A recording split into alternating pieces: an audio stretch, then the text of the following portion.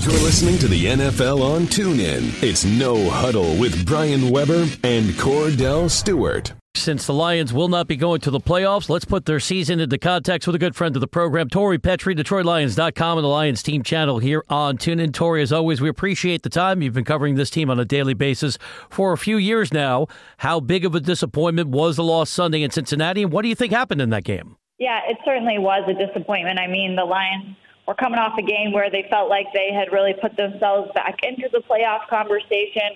They did need some help from some other teams, but they ended up getting the help that they needed. They just couldn't take care of their own business, weren't able to come away with the win against a team that certainly they were capable of beating, but they couldn't put together the performance that they needed. The offense just really couldn't get going all day. There wasn't a run game. They had missed opportunities. They struggled on third and short, and nothing was really coming together for them in that game. The defense played decently in the first half, but then in the fourth quarter there were penalties after penalties when they were trying to get a stop and get the offense back on the field to get some sort of game-winning drive going, and they just couldn't do it. Usually we're used to seeing this team put its best work out there in the fourth quarter, but it did not happen in Cincinnati. So certainly a disappointment for this team that was able to make it to the playoffs last year. Tori, happy holidays to you and yours. I hope Santa Claus took care of you and the new year is going to bring it in right. But I got some other news I got to talk to you about. It's your Detroit Lions. It's 26 consecutive seasons without winning a postseason game. Give me your take on how do you see this organization trying to fix those issues, because my big thing is I ask you the same question every week. I talk about the running game. One thing that the Minnesota Vikings do have, and I think, and also Green Bay, I think why they have success every year for the most part is because they do have a quality running game. Do you think they need to get that moving forward? Yeah, it's certainly something that's missing from this team, and it has been for a little while here. Just look at the 100-yard rusher stat and how long it's been. It's been 3 years and counting since they've had a 100-yard rusher in a game. And Matthew Stafford has only had 7 of them in his entire career as a Lion. So there really hasn't been a consistent, reliable run game for this team in a long time. And this year was no different. They really felt like they were going to have it this year with all the money and time they invested in the offensive line in the offseason, bringing in free agents and Rick Wagner and TJ Lang. But it just did not pan out that way because of injuries, and then Taylor Decker's injury complicated things as well. So then even Amir Abdullah had injuries this season. And so just between him and Theo Riddick, they weren't able to get the run game going that they wanted to. Tion Green stepped in and had some key snaps for them, but it just was not consistent. There were flashes of it here and there, but that's certainly part of the puzzle of what needs to improve to get them their first playoff win in 2 decades.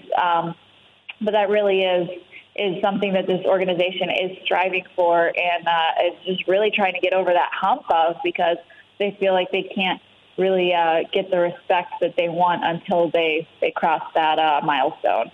Chatting with Tori Petrie, DetroitLions.com, Lions team channel here on TuneIn. We'll get clarity on Monday as to what the future holds for Jim Caldwell, but let's presume the entire coaching staff comes back.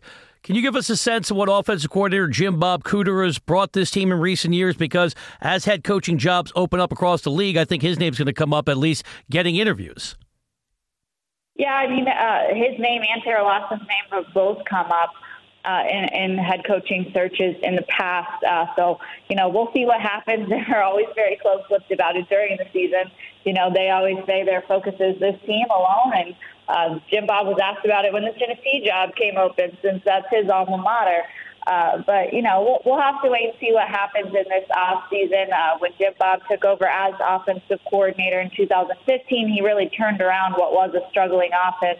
And he and Matthew Stafford have a great rapport with each other. Now, this year the offense has struggled a little bit in terms of having a run game and knowing when to, just kind of throw in the towel, so to speak, on the run game and say, hey, the run game isn't working for us. Let's just stick to the pass because we're doing that well. And how do you balance that with still being able to, pass and have that be a successful part of your offense when you don't have the other aspect of it when you're one-dimensional. So he's had a tough situation to deal with this season. So we'll see what happens.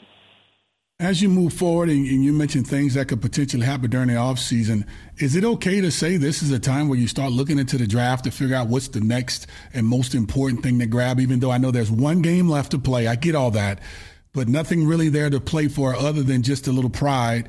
Moving forward, what do you see them actually trying to address? Offensive line, defensive line, the running back position, the secondary? Because I see Darius Slay, he's end up going to the Pro Bowl and end up getting a $550,000 extra bill added into his, not bill he has to pay, but one that goes in his pocket. Yeah. I mean, it's totally okay for us to talk about what happens in the off season now. I mean, the players and coaches are obviously just still focusing on that one game left against the Packers. But as far as we go, we can have those conversations. I mean, I think that we're getting to that point where it's starting to become very relevant, what's going to happen this off season. But I think, like you said, running back, that's certainly an area that I could see them making some moves, and defensive line as well. That is really an area where they struggled to get pressure all season long. I'm not sure what the offensive line situation will look like this offseason because they invested so much in it last year, and really just injuries were what hurt them this year. So I'd say running back, defensive line, those are big areas. I think they're pretty good in the secondary with Darius Slay and Quandre Diggs and Glover Quinn. They really like who they have there. So it certainly will be an interesting offseason for sure to see what they end up doing. Tori, we've really appreciated your availability. Thanks so much for being a regular contributor every week. Enjoy the rest of the holiday season. Look forward to chatting with you again when we get to the offseason. Thanks, guys. I appreciate you having me on. You've been listening to No Huddle with Brian Weber and former Steelers quarterback Cordell /Stewart, live on the NFL on TuneIn. 20, 15, 10, 5, touchdown. The National Football League is on TuneIn.